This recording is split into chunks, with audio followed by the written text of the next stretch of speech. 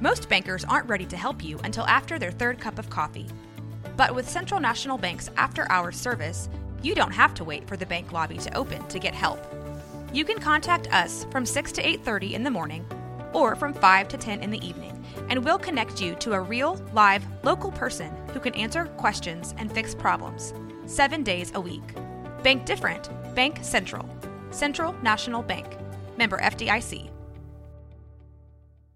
Mom deserves the best, and there's no better place to shop for Mother's Day than Whole Foods Market. They're your destination for unbeatable savings, from premium gifts to show-stopping flowers and irresistible desserts. Start by saving 33% with Prime on all body care and candles. Then get a 15-stem bunch of tulips for just $9.99 each with Prime. Round out Mom's menu with festive rosé, irresistible berry chantilly cake, and more special treats. Come celebrate Mother's Day at Whole Foods Market. This is 365 Sports, powered by Sikkim365.com. Welcome to the Triple Option. Here's your host, Paul Catalina. Welcome in alongside Royden Ogletree. I'm Paul Catalina. But if you watch the show, you should know that. But if you're new to it, and here, I mean, you'll find out that when it says with Paul Catalina, I'm that guy, and you're another guy. Well, I mean, would they really know if they haven't watched the show? I mean, but like you would assume the first guy who talks would be Paul Catalina. What if they've never heard radio before? That's true. I don't know. I don't know what to tell you. I don't know. But you're Royden, and you're usually here on Tuesdays. I am Royden. Hello. There he is.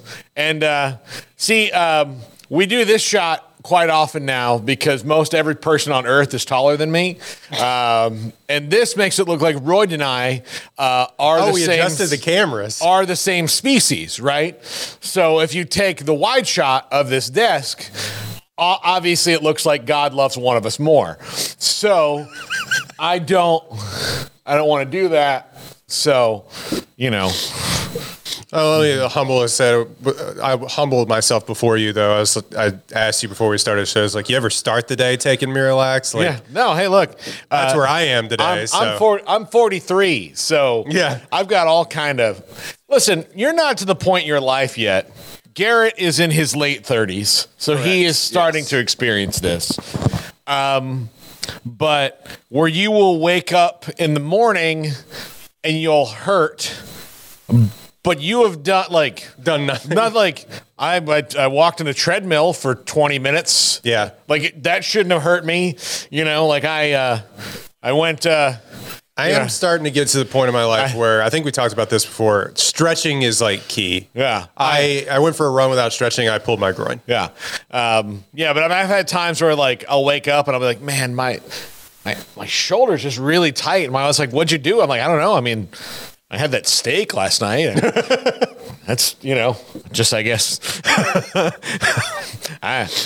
You ever thrown, this is completely different tangent. You ever thrown a football or a baseball with your nephews or something like that, and the next day your arm feels like it's about to fall off? Oh no, I used to throw a baseball all the time. Didn't matter. It wouldn't warm up. Wouldn't matter. Now if I play toss for a little bit, I'm I think I need Tommy John. Yeah.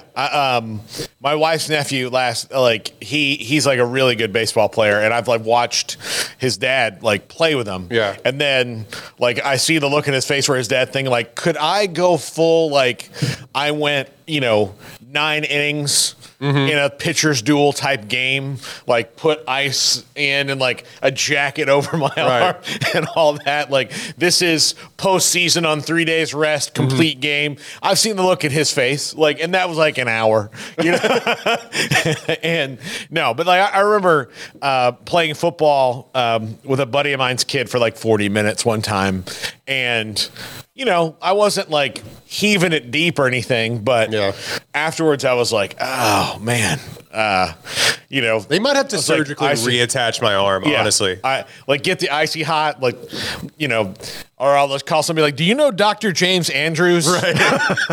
Do you think I could get specifically for who was Kobe's doctor when he got that weird German stuff in his knee, the stem cells or whatever? Yeah. Can I go see that guy? You'll be fine in 3 days. Doesn't feel like it. Doesn't feel like it at all. And look, you're also talking to the guy who 4 years ago, ripped both of his hamstrings playing softball. So It's incredible. yeah, it was. It was one of the greatest sports feats of my life. It was a grand injury. To do both is like I don't think Justin Jefferson could do both at one time. Yeah. I will tell you, the worst part about ripping both your hamstrings is the next morning when you have to sit down on the toilet.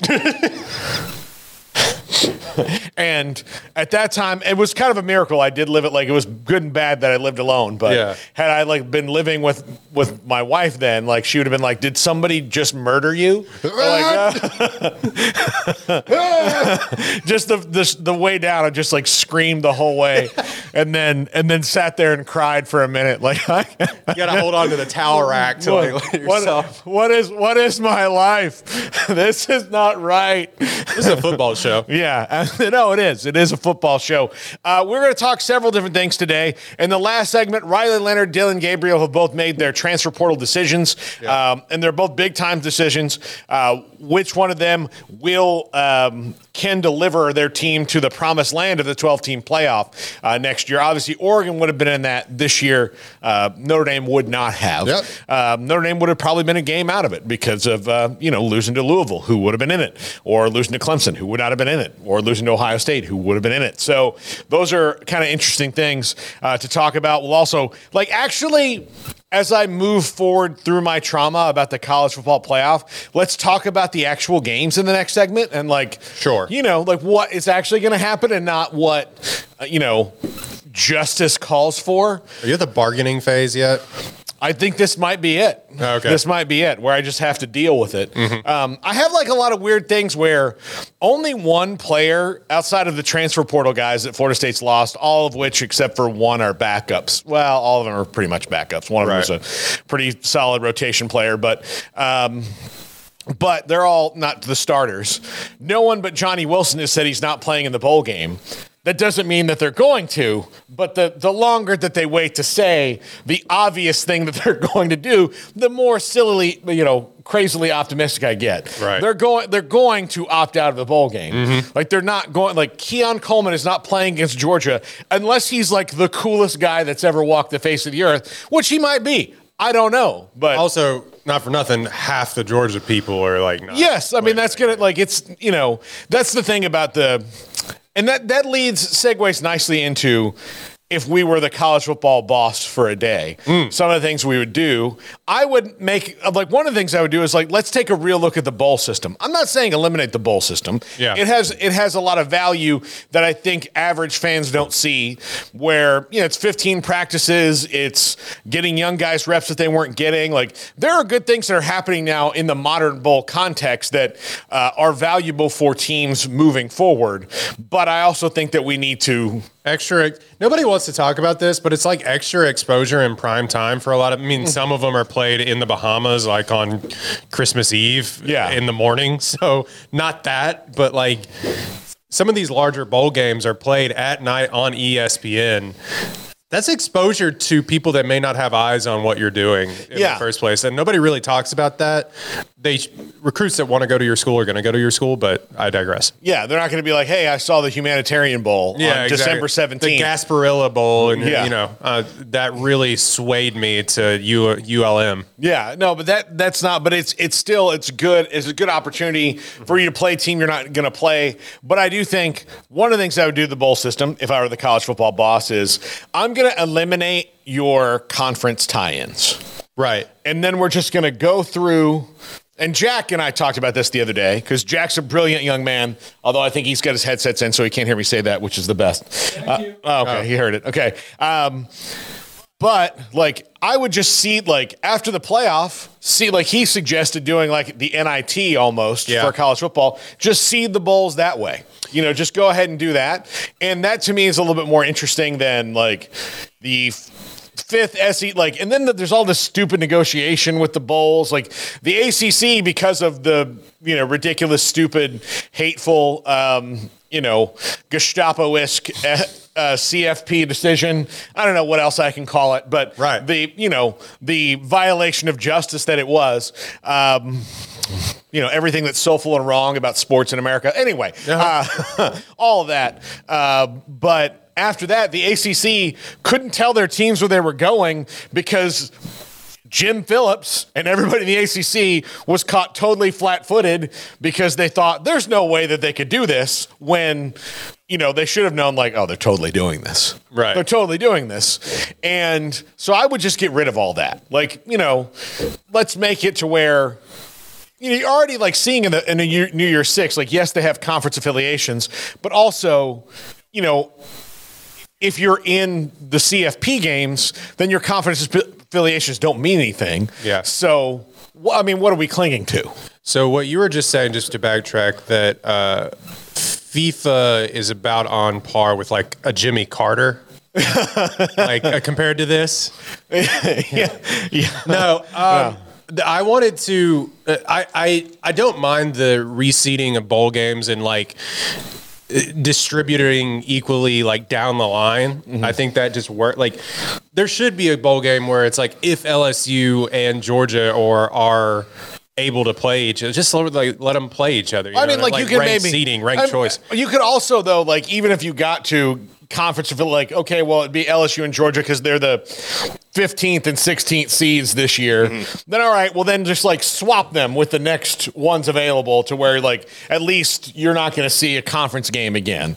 But like with that rule in, like okay, conference can't play conference if you're not in the playoff, and let's just go on down the line. That way you just, I don't know. To me, it would just be more interesting that way, and more reasonable. And then you could, take back a lot of the TV broadcast.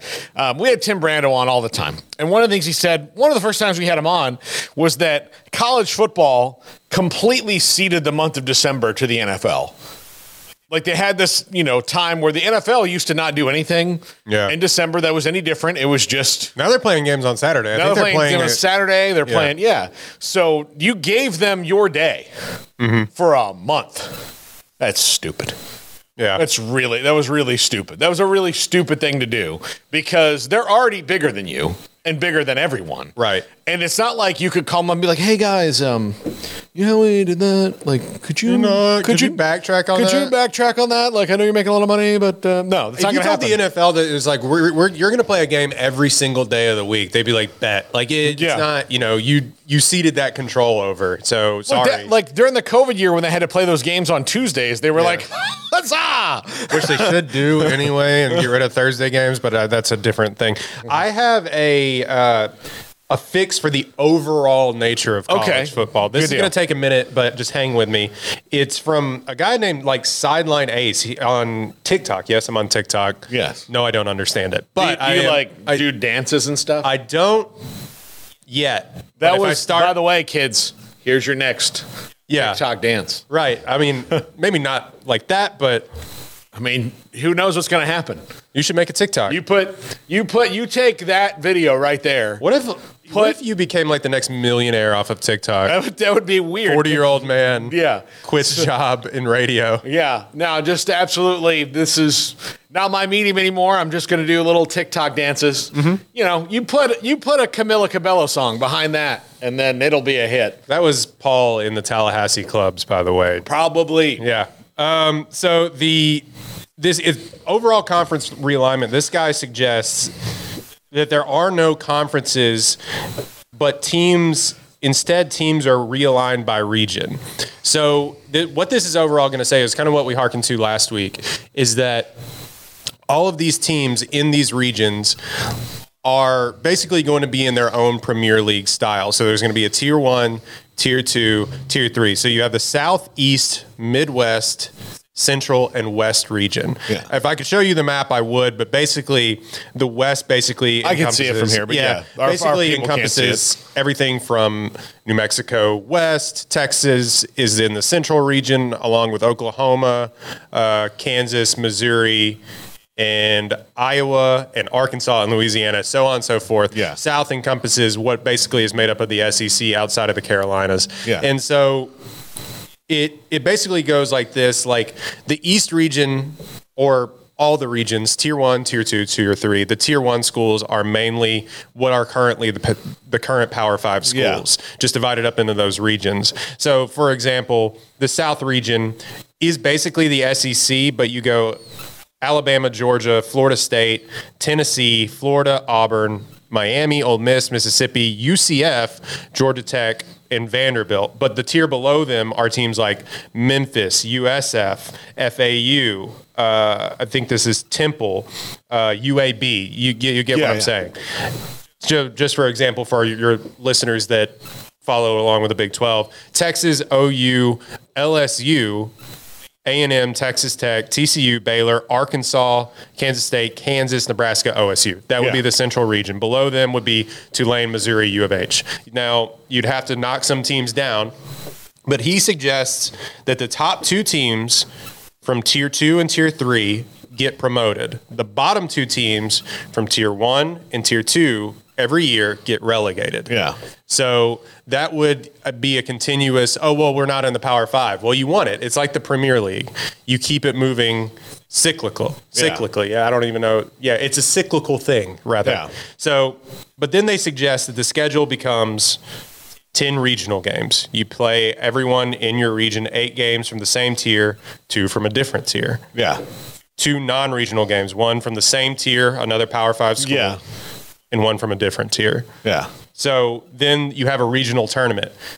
This basically comes down to that you're making college kids play like 19 games, but we'll get past that. You'll have a regional tournament, 6 from Tier 1, top 4 from Tier 2, top 2 from Tier 3, like a tournament that they have in England. Yeah. The FA Cup, basically, where you determine, it doesn't matter what premiership you're in, you are just the best team in England that year. Yeah. Normally it's like Manchester United, but who cares? But then he suggests taking away the 12-team playoff, but then making it a 6-team playoff where because we have 5 regions. Yeah. Everyone has an automatic bid, no arguing. If you win your regional tournament, you're in, and then a 1 at-large bid. Yeah. That is still determined by a committee. The problem is then you have to have a committee. But regardless, you have 5 regional champs. That way it's settled on the field. We don't have this Florida State debacle. The bowl games thing is interesting because he suggests after regional tournaments, the bowl selection committee, they're going to have to do a lot more work. We'll rank the top 18 teams from each region. Top 8 teams from Tier 1, top 6 teams from Tier 2, and top 4 teams from Tier 4, or Tier 3, rather. The regional champ and the 1 at-large bid are not bowl eligible because they're in the playoffs. Yeah. Just get rid of them. Total, 18 teams per region, 90 eligible teams, 45 bowl games. So this gets a little more in the mud about regional bowl tie-ins. You don't want to do that, so maybe let's. Well, I mean, let's that. But I mean, like I said I don't want to do that. This is your Rose Bowl, Midwest number 2 seed, West number 2 seed. So you keep the West tie-in into the Rose Bowl. The Sugar Bowl, South number 2 seed, Central number 2 seed. So it's kind of the same tie-in. Yeah. SEC, Big 12. Go on down the line. And they have all these other bowl tie-ins, but then they have some bowl games with no regional tie-ins, like the Military Bowl, the Copper Bowl, New Orleans Bowl, some things like that. A bowl selection committee will pick the remaining matchups. Mm-hmm. And he gives the final notes on this. The format guarantees that schools can compete for national title every year, no matter what tier they're in. Mainly it's if you're in the top tier, but you can continuously win. Yeah. Another positive, teams will get to play against teams in their region more often and create more rivalries. So you keep that in-state or regional rivalries. And most of these places are within driving distance. I mean, I guess if you're outside Texas, but smaller schools have the opportunity to build up programs and move up. That's kind of what my thing is that we're looking at, is that there is no upward trajectory for the have-nots right now. Mm-hmm. And there never has been, really. Yeah.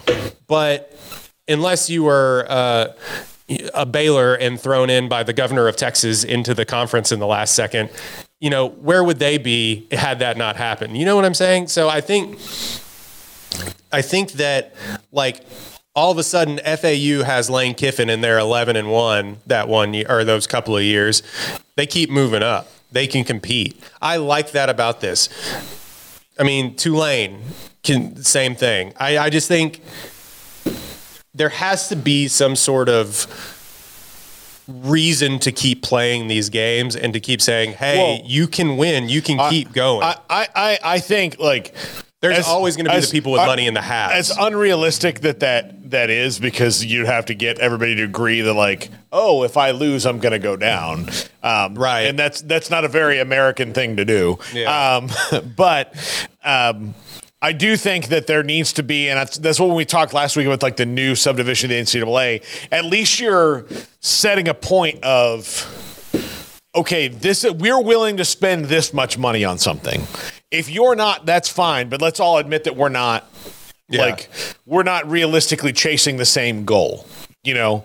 And we're also not lying to you. Yeah, we're not gonna like. Oh no, I mean we you know the one thing I think, and it bothers me because I would love to see the Group of Five teams get more equal footing and more of that. But like it's the disdain that the Power Five seemingly has to the Group of Five, and then pretends like, well, no, I mean we're happy to throw some scraps to them. Oh, you know, Cincinnati, cute. Yeah, you know, come on in, like, you know, begrudgingly doing these things. And mostly it's because they A, don't want to share, and B, they don't want to get embarrassed by someone they think is beneath them. No, and look, if you look at the Premier League, it's literally Manchester City. Like that, it's Manchester City, Man United, Liverpool. Like, I know, you know, some of those teams haven't won, but like Manchester City has been kicking everyone's teeth in for the past 2-3 years since COVID, and everyone knows the rub, but there's still a hope that they can compete.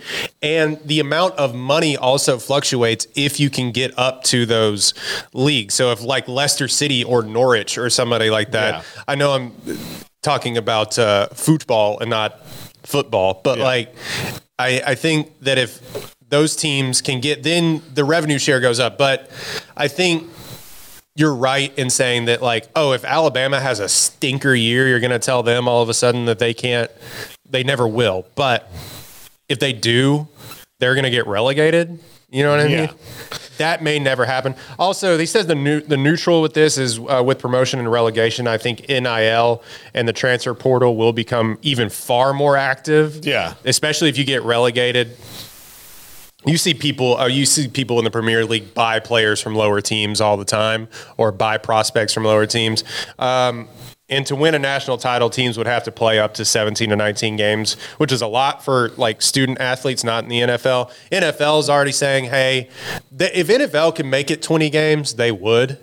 They've kind of... Well, that'll get there. It'll get there, yeah. They'll cut out all the preseason. They'll just play 20 regular season games.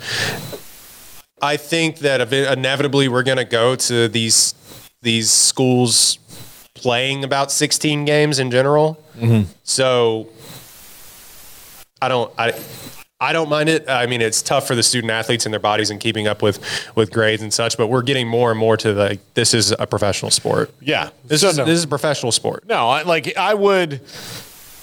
Yeah, I'd be one of those guys that would figure out a way to make these guys employees and let's collectively bargain, because it's going that way anyway. So as opposed to losing in court and then getting steamrolled by something that's not sustainable and is going to collapse in itself, I'd be like, all right, let's start right now and let's make this something that can function, you know, and also keep some of the tradition that we're accustomed to, because right now we're steamrolling through a completely uncertain future and how this is all eventually going to work out. Yeah, you know? I like the idea. It's all a pipe dream, like you said. If we were the boss for a day, what would we do? But it's all a pipe dream. But I think my biggest pipe dream is that I didn't say for a day. I said if you're the boss. If you're like, listen, this is your job. Revenue sharing. Everybody play nice. If you want to keep making all this money off of TV deals and bringing popularity and kids to your school that want to go to your school to watch big time football, which is a thing that happens. If you're good at football, your enrollment goes up. We all know this.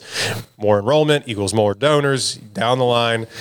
You're going to have to start revenue sharing with with smaller teams, and you're going to have to not lose to them. So figure it out. And whatever that takes is what it takes. The problem then becomes like, oh, we have fully transitioned into professional sport, and now, like, are these people just staying here until they're 28? Yeah. Then you have a fight with the NFL. Yeah. That's a whole other thing. But I'm just saying, we're dividing into regionals. We're keeping regional rivalries. And may the best man win. Yeah, absolutely. All right, when we come back, let's talk about the actual games in this college football playoff and break them down as opposed to, what I think it should be and what, wish casting. Yes, exactly. As opposed to, their defiance of God himself in this. No, that's probably not true. I doubt that one day that, during the rapture, it's going to be like, and by the way, College Football Playoff Committee. Greg Sankey, you will pay for your sins. 2023 really, really was not a good idea. No, when we come back, we will talk about the actual CFP and how it's going to shake out. This is the Triple Option on 365 Sports. If your business is like most, you need things done quickly. But if you're still tying your critical applications together on multiple shared public networks, you've probably been feeling the slowdown. And that's no good for business. A private UPN fiber network can get you and your business moving at the speed of light. Whatever you need, we can build it. Internet, Metro Ethernet, Waves, dark fiber. We deliver custom private networks and are focused on business customers only. Our next generation 100% fiber optic infrastructure offers you low latency and ultra scalable bandwidth with speeds up to 100 gigabit to run your critical applications. Your connection won't be limiting your performance anymore. It's diverse and scalable, so it can grow and change as your business grows and changes. And with a secure carrier-grade private network, you'll have all the reliability you need. Contact UPN today to learn more. Fast just got faster. This is 365 Sports, powered by Sikkim365.com. Welcome to the Triple Option. Here's your host, Paul Catalina. Welcome back. Paul Catalina, Royden Ogletree alongside. And Royden, I've spent over a week now, in a blind rage, sorrow, anger. They found him the other night naked in Cameron Park. Yeah, that wasn't me. Oh. No, but no, it just, man. Screaming, we were undefeated! Yes, all those things. I've been through it all. Just grabbing strangers on the street going, is there no justice in this world? And then like, what are you talking about? And then I just go on because college football. But no. So we do have a 14 playoff for mercifully won last year. Mm-hmm. And there are some pretty intriguing games in it, which honestly, we have not talked about on this show at all because... And trying to solve the world's problem. Because, yes, we were trying to fight. Like, again, I became like, what's the dude that used to be Jim Acosta, like in the White House press room, decided to like fight the battles for the world. Right. So as I move past that and into the stark reality of what we are, starting out, I want to do Washington and Texas second because I think that's the better matchup. But Alabama and Michigan is very intriguing to me in that Michigan is a much cleaner team than Alabama is right now. They're big up front on both sides of the ball. They don't have as many like big time playmakers as Alabama does, but they run the ball really well. J.J. McCarthy's a pretty darn good quarterback, but I don't want to play Jalen Milroe right now. Like, he is really locked in, and it's not because of fine though in that game. It's not, and it's not because of like if you look at his numbers, they kind of can be deceiving. Like it's kind of up. Like okay, well he's this like. I was talking to our friend Andrew Baker, Garrett, and he was like, well, he's like a 52% passer. I'm like, that's not what gets me. It's his legs, man. It's the improvisation that he's been able to develop that if you can keep it close, that's where you're going to lose to Jalen Milroe. Because right now, he's had a couple games this year where he was ridiculously dominant. like, oh my God, look at this guy. But most of them are these kind of peaks and valleys of like, oh, well, he missed a wide open receiver on this route. He can really only throw these things right now. I do think that a lot of that will change, and they'll as he gets better, like those will get better too. But right now it's just, he's the best athlete on the field at any given time. And he has the ball in his hand every single play.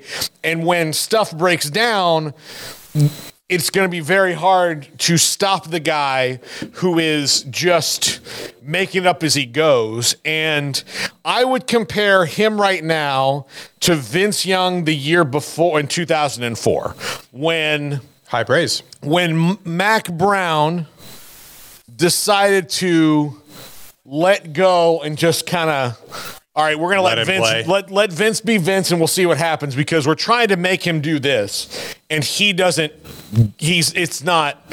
We're not registering. And then when they did that, and it was like, oh, look at this. They won the Rose Bowl. Then they run the Rose Bowl, or they won the Fiesta Bowl. They won the Rose Bowl twice. Right? Yeah. They beat Michigan in the Rose Bowl, and then they beat USC in the Rose Bowl. So, like, they won 2 Rose Bowls in a row, including one of the greatest college football games that will ever be played, because they just let Vince Young be Vince Young. I think Nick Saban and Tommy Rees have done that with Jalen Milroe. He's just not maybe as far along as Vince Young was at that point in his career, but it's very similar in that, yeah, you're going to have moments where, like, in that year, like, Vince Young would have been like 14 of 31 passing and not really that good, and the yardage is up because he broke some big ones, but it was, oh, we finally got him in 3rd and 15, we've got him dead to right. No, he just got 22 yards. Like, those are the things that scare me about Jalen Milroe right now, because you can't game plan for improvisation that well. You just have to, you can get like right around it and hope that your athletes can match his athleticism, but and Georgia mostly was able to, but that's because they're Georgia. But mostly we're able to, like, when it comes down to a 3-point game, that's where he gets you, right? Yeah. I think it's interesting that people have been calling that, this is one of Saban's best coaching jobs, but not for the Jalen Milroe part. Like, yes and no. Like, he wanted every opportunity to not play Jalen Milroe, and then, like, couldn't, because it's like, oh, we don't have anybody else. So we had to play him, and then by just letting him play, they somehow unlocked him. Only has 6 interceptions on the season, which I could have, he's done pretty good at, like, protecting the ball. Regardless, this is Saban's best coaching job, because all of a sudden the cornerbacks can cover. Yeah. Do you remember when they played Texas? Yeah. You're getting cooked. Yeah. Early in the season, they were not good, but now... It's also, he is coached around, like, they still commit a lot of stupid penalties. Yeah. Like, just stupid, it's like sloppy, lazy penalties that normally Saban... It's not that kind of Nick Saban sort of sharp team that we've noticed, but still, somehow, they are 12-1. And to prove my point further, I'm going to go back to something. Garrett, I'll give you... The last drive of the Auburn game with Jalen Milroe is terrible thing, miraculous thing. So that's where Jalen Milroe gets you, is that... Yes, or no, yes. Yeah, 3 terrible things in a row, including one of the dumbest plays I've ever seen a human being make on a football field at that level, playing for that coach that should have cooked the game, and then he made a throw that the only guy in the stadium who could do that was him, and he did it. And so that's why Jalen Milroe scares me the most, is because he's at a point right now where he's like, his mistakes aren't crippling him, and he's just like, I remember when I was a kid and I was the best athlete in the yard. It's the same right now, and that's what he's doing. I'll tell you this much. Michigan's a 1-point favorite. I'd be betting a lot on Alabama. I know this isn't a betting podcast or whatever, but we... could be one day. Could be one day, yeah. -1 in the Rose Bowl, but Michigan's offense, nobody likes to talk about this because all of a sudden they're 13-0, and Michigan didn't look good against Iowa. Iowa's a good defense, don't get me wrong. They scored what, 26 points? And the first touchdown was after a long punt return. They got knocked down at the 2-yard line. Yeah, their offense, especially their passing game, I think J.J. McCarthy is better than what his numbers say.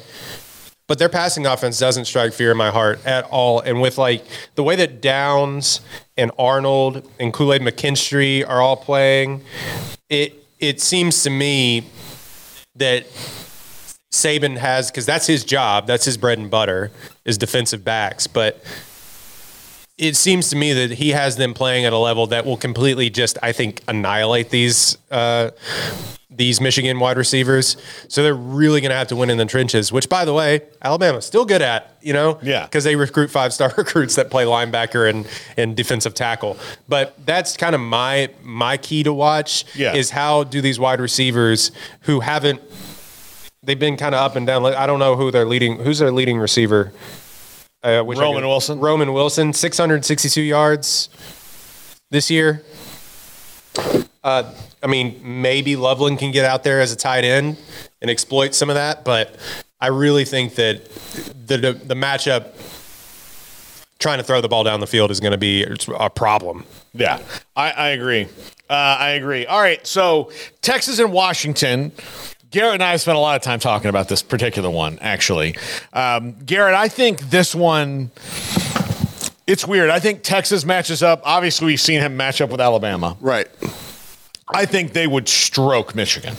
And I think, I really do. Like, I think that where maybe it won't be like Texas beating Michigan badly, it's just because Michigan is so well coached that, like, that wouldn't necessarily happen. But I do think that they've got athletes, like they can match Michigan all over the place and maybe exceed them in places like nobody else can.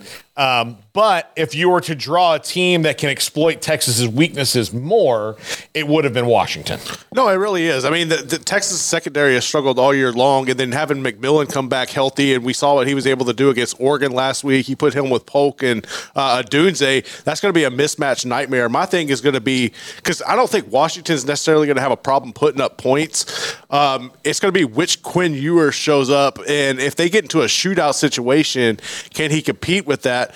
But man, I think Texas' ability to run the ball is going to be significant in helping their offense. But yeah, as far as the matchup goes, what Washington can do offensively is a mismatch nightmare for Texas, other than having Byron Murphy and Sweat coming down your throat if you're Penix. Yeah. So yeah, I think it's a really interesting matchup because again, those wide receivers, Texas's biggest weakness is their secondary. Although one of their biggest weaknesses, Jalen Catalon, is in the portal. So yeah, they don't have to worry about. Wild, by the way. We hadn't talked about that. He's just like, I'm out. Yeah. First best season in Texas like in 20 years. Yeah. Didn't work out. I mean, I don't know if he's officially in the portal. He might be. I don't know. He's going to the portal. But yeah, so they like their weakness is their secondary. Like where you get Texas is being able to burn them in the secondary. And Washington, if you're going to tell them like that's the game they're going to play, that's great. They're totally fine with that because they have those wide receivers and they have the Heisman Trophy runner-up in Michael Penix Jr. I wonder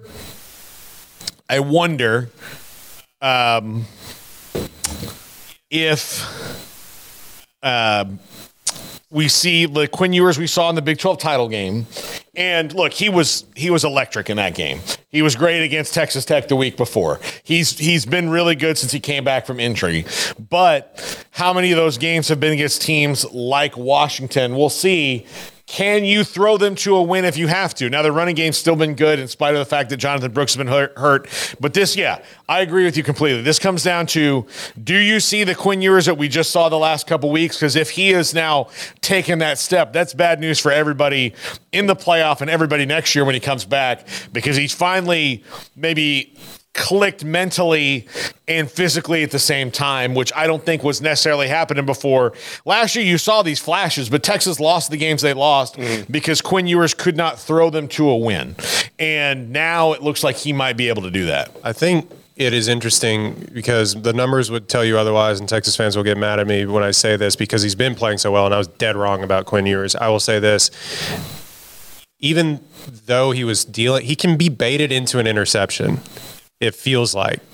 And there was a moment, even though he had thrown 3 touchdown passes or whatever it was, and Oklahoma State was dead to rights, that he threw a pick, and all of a sudden it felt like they had momentum and they got back. Then they ended up running them out of the building. But do you remember what I'm saying in the Big 12 championship? Yeah. He threw a pick, and then all of a sudden it was like, oh, they're within 2 scores again, Mm-hmm. And if that happens, can he overcome it on a stage as big as that? Because we tend to forget he's still a young guy too. Yeah. Michael Penix, been around the block, still a young guy as well. But what is Quinn Ewers? He's not 21 yet, or is he? So I'm interested to see that. The other matchup I'm looking forward to is off the offensive line versus Texas defensive line, Washington's offensive line versus Texas defensive line. I think if you make Penix sit back there and throw it, obviously he's been incredible all year, but I think a lot of that Washington game also is predicated on getting the ball out fast, just like most of these offenses are. So I just saw Texas defensive line make grown men in the trenches look like boys all year. So if they can get to the quarterback, obviously that is a key to win most games. So I'm not saying anything new there, but I do think that is a matchup worth looking further into. But he should be able to make some chunk play shots down the field against those defensive backs as well. 4-point favorite for Texas going into this. Is it weird to say that this is the worst matchup possibility for both of these teams? Yeah, no, I mean, this was the one that you would not have wanted if you were either one, right? If you're Washington, you're kind of like, I beat Oregon twice. Like, I should probably be the 1 seed in playing Alabama, who I match up better with on paper. I just think this is the word. They're like, they got Texas. They're probably like, ugh. I'll tell you this. I think one of the other things that's not talked about is, and this is because the SEC is the story here, how they got in.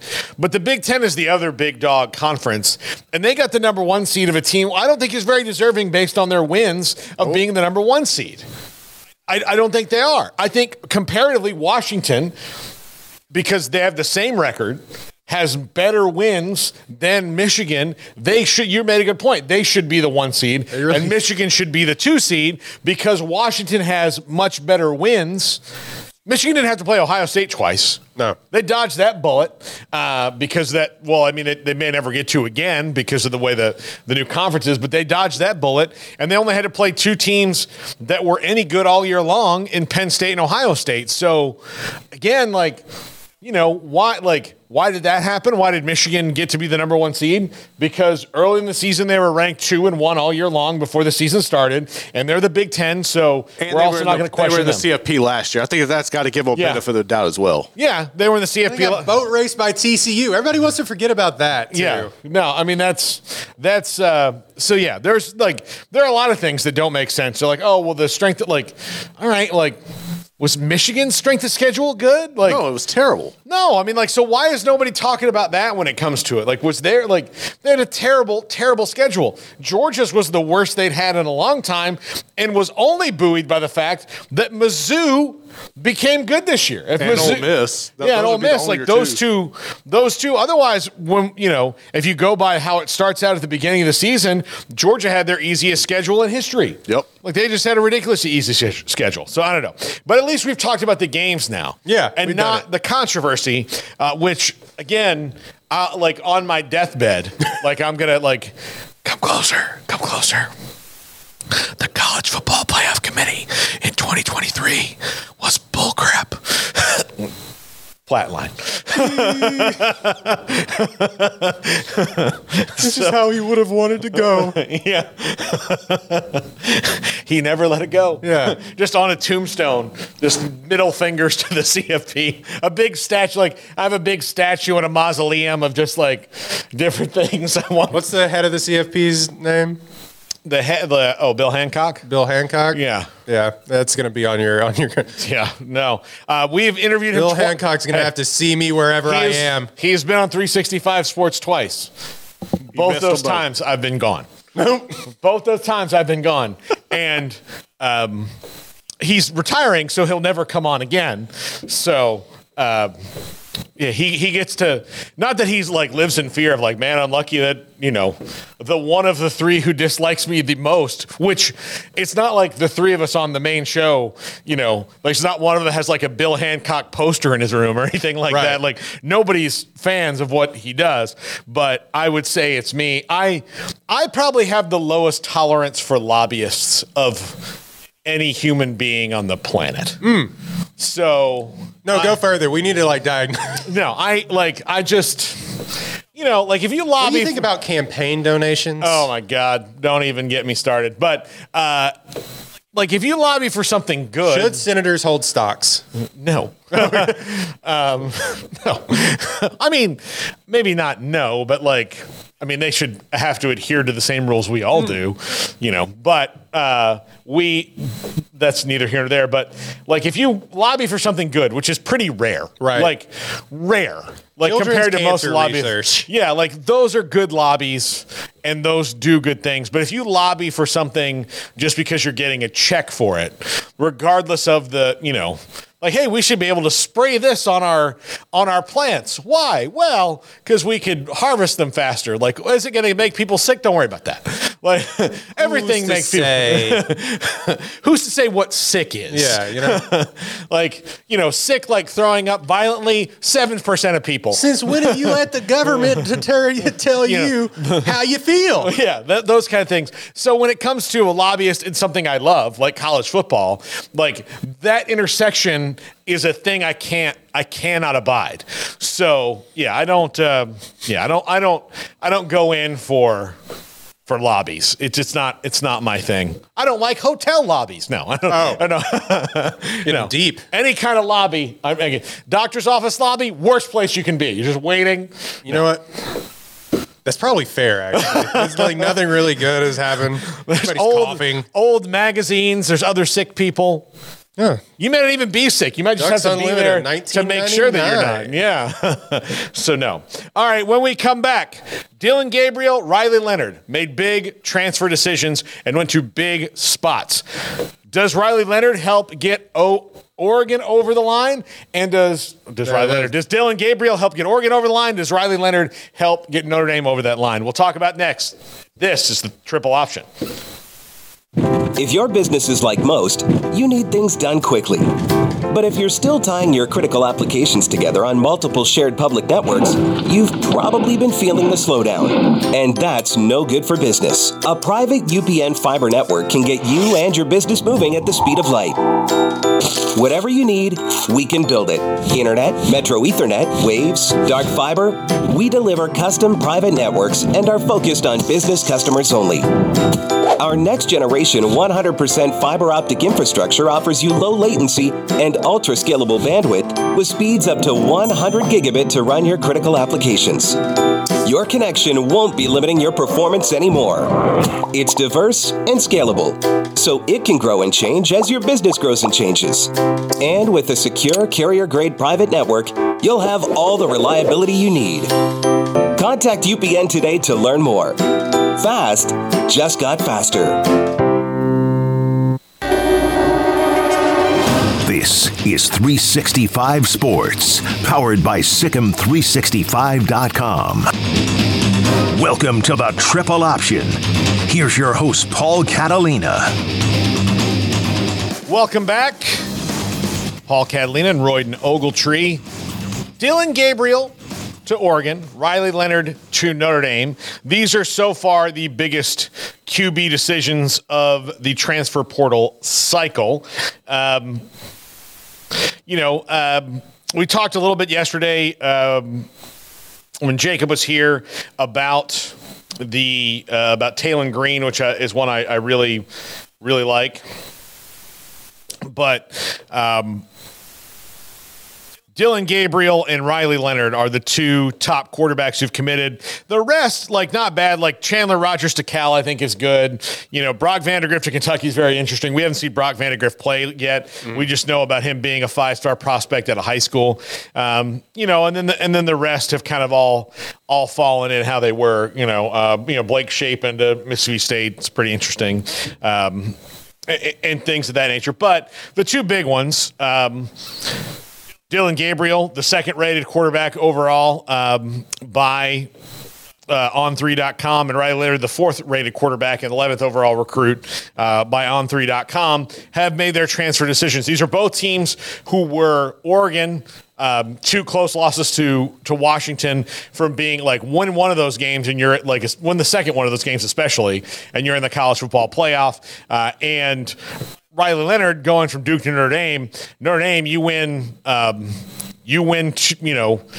Ohio State game, and your season probably is a little bit different, although they did get pretty stomped by Louisville and Clemson when they did play. But maybe after that Ohio State game, things might have been different because, not as much of a letdown. Yeah. And by the way, Riley Leonard played a great game against Notre Dame this year. Got hurt at the end, which that game for Riley Leonard kind of derailed Duke's grand plan to finally arrive on the scene in the ACC. Yeah, we were watching that game. It was the same weekend as the Baylor UCF game, and all of a sudden it was like, how are we doing? What is happening? It just kept going. Yeah, and but which of these two guys, in your opinion, gets their team? Because again, we're talking about 12-team playoff next year. Are these guys playing in the 12-team playoff next season? Because of the transfer to the Big Ten, it may be a little harder with all the top of the Pac-12 teams going to the Big Ten for Oregon. Like the depth of field, like I know you don't think that like the Big Ten is as good as the Pac-12, but I think like the having to grind it out versus it's still going to be tough. I mean, having to grind it out against Nebraska in the middle of the winter is going to suck. So I don't know if Dylan Gabriel gets you over the hump more so than like what Bo Nix gave you. And I get it that Bo Nix, like 65% of his yards came after the catch this season or something crazy like that. So it's all about getting the ball to athletes, which Dylan Gabriel has been doing for 2 years in this Oklahoma style offense. How does he look in the Oregon offense, which I think all things are an offshoot of the spread Brio system, but I think Oregon may have a little bit more structure. I don't know. The big thing for both of these players is health. How does Riley Leonard look coming off, I believe, lower leg injury, ankle injury? Unsure. We'll see. Yeah. How does he look in that system at Notre Dame, which I assume is probably similar pro-style system to what Duke was running? I am so frightened that Dylan Gabriel is like one big hit away from just not playing anymore. Well, I mean, he is like Riley Leonard's a big guy. Yeah, like he's a bigger and it's yeah. I mean, we're talking because Riley Leonard did get hurt, but I just like he's 5'11", maybe 200 pounds. I doubt it. Like 5'11", 190. Listed at 186. Oof. So I just think we'll see how that plays out. I like Riley Leonard, what he adds to that Notre Dame team that they haven't had in a long time, which is a running threat at the quarterback position. Yeah. Which I think he's mostly good at. He passes off the run better than he uses the pass to set up his run. You know what I mean? But look, so here are the big tough games next year for Notre Dame on their schedule. I know they're in transition, but at Kyle Field against Texas A&M, not easy to start off the season. Considering that coach knows literally everything about you. But I don't know how Purdue's going to be next year, but you still have to go on the road to Purdue. Yeah. You host Louisville. You host Florida State, and you go to USC. And that's not to mention, Stanford, Georgia Tech, and Virginia, Navy all on the schedule as well. But so if you navigate that part of the schedule, but this is going to be tough. They've got a tough go of it this year. And for Oregon, I should add too, Notre Dame needs people to throw to. Yeah. Also, but two big transfers. Bo Collins out of Clemson, Chris Mitchell out of FIU. I believe Chris Mitchell was, I don't know if he was the leader in that conference in receiving, but he was up towards the top. He might have led in touchdowns. But those two guys are in the fold, so that's big. They wouldn't have gotten Riley Leonard if they didn't get those guys first. No matter how bad he might have wanted to go there, he might have just gone to, I'll just go to Ohio State and play with the sixth best guy on their roster that's better than most everybody else. But Oregon, they host Boise State, who we'll see. They've got the Civil War, which we'll see. UCLA, again, we'll see. Michigan State. we don't know yet. Ohio State, Michigan, Washington, the 3 toughest games on their schedule of teams based on this year. But things can change just that rapidly because of the transfer portal. They also play at Purdue. But yeah, so I mean, is Dylan Gabriel good enough to navigate that schedule in the Big Ten? Like right now, like it's a better schedule than Oklahoma played this year. Yeah, but I think he'll have more playmakers to work with offensively at Oregon. And I think the system will be something that he can pick up pretty quick. That way, I think he can have an advantage. That's something that Riley Leonard is going to have to overcome. And you mentioned what they did in the portal at Notre Dame, but that's the biggest difference is Dylan Gabriel is going to work with playmakers and a better system around him to put him in position to go to the playoff, whereas that's not the case for Notre Dame. Now, I think Riley Leonard can go to Notre Dame and win 7 or 8 games, but I think the Irish don't have a chance of making it to the playoff given that schedule. Yeah. I also should add that Dylan Gabriel is a red zone run threat too. Yeah. He had 12 touchdowns this year, no matter how small that I know that he is, but he still was able to scramble around and get in. That last drive against Texas, he made it happen by running the ball 2 in that last minute. Had that big conversion on 3rd down and long that he ran. So I don't think these two though have enough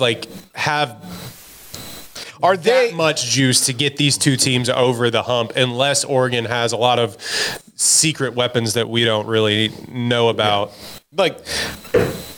Dylan Gabriel can keep Oregon, to me, at the same level. Riley Leonard will keep them, but I think they might improve with Riley Leonard a little bit. As much as, I like Sam Hartman, I think Riley Leonard's better. But best jawline in college football. But what is that arc, given the schedule that you have every year at Notre Dame? Right. Are you legit CFP contenders because of that one game? A 10-2 Notre Dame team is probably getting in. So probably. Name recognition plays a lot here. We've now established that. Yeah. I don't know. I'm wary of how well Riley Leonard can throw the ball. 20 touchdowns, 6 interceptions last season. So he probably takes care of the ball really well. I do like his running ability. We'll see how well it heals up after that leg injury. I personally think this player elevates them over Sam Hartman, who traditional drop back and throw at quarterback. And I think in college football, to me, it's getting increasingly more in the NFL. Just have a guy that is a threat to run around a little bit to escape the pocket.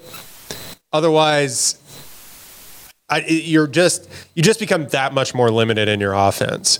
Now, I know if you have a Peyton Manning who's just going to put it on a dot every single time, then whatever. But most of the time, these guys aren't that. Yeah. So I would just have a guy that is a threat to maybe keep the ball once in a while. Yeah. No, and I think both of them will do well in those systems. I think Riley Leonard will do really well in that Notre Dame system, especially since they'll have better wide receivers this year, I think. Interesting quarterback room now for Oregon. Because now it's Austin Novosad, who hadn't had a lot of playing time, who will be a redshirt freshman. I'm sure they'll bring in a freshman quarterback. But now their 4-star recruit, backup quarterback, which I guess Austin Novosad leaped him, but he transferred out as well too. So the depth is kind of interesting there at Oregon if Dylan Gabriel doesn't stay healthy, which, like I said, is a real concern. Yeah. I feel like I'm jinxing the poor kid now. I don't want to do that. I just it is very rare unless you're like Russell Wilson. Yeah. Even didn't Bryce Young miss some time his last year too? Yeah. That's what Milroe played against A&M, beat him. Yeah. So last year. So yeah, we'll see. Royden, thank you as always. Oh, you're quite welcome. Yeah. Today on the show, we'll talk in depth about Riley Leonard. Mike Frank, a Notre Dame insider, going to join us. Also, we will talk to Scott Docterman. He has an interesting 2014 playoff based on the FCS. Plus, I want to ask him, he's keyed into the Big Ten. He's covered Iowa a long time. What their plans are at offense, how to change the offense as it moves forward into the new Big Ten where they can't run and hide in the West anymore. Run and shoot. And then we'll have John McClain, and we're working on some other guests. That is coming up this afternoon at 3 o'clock, just an hour and 2 minutes from now. This is 365 Sports.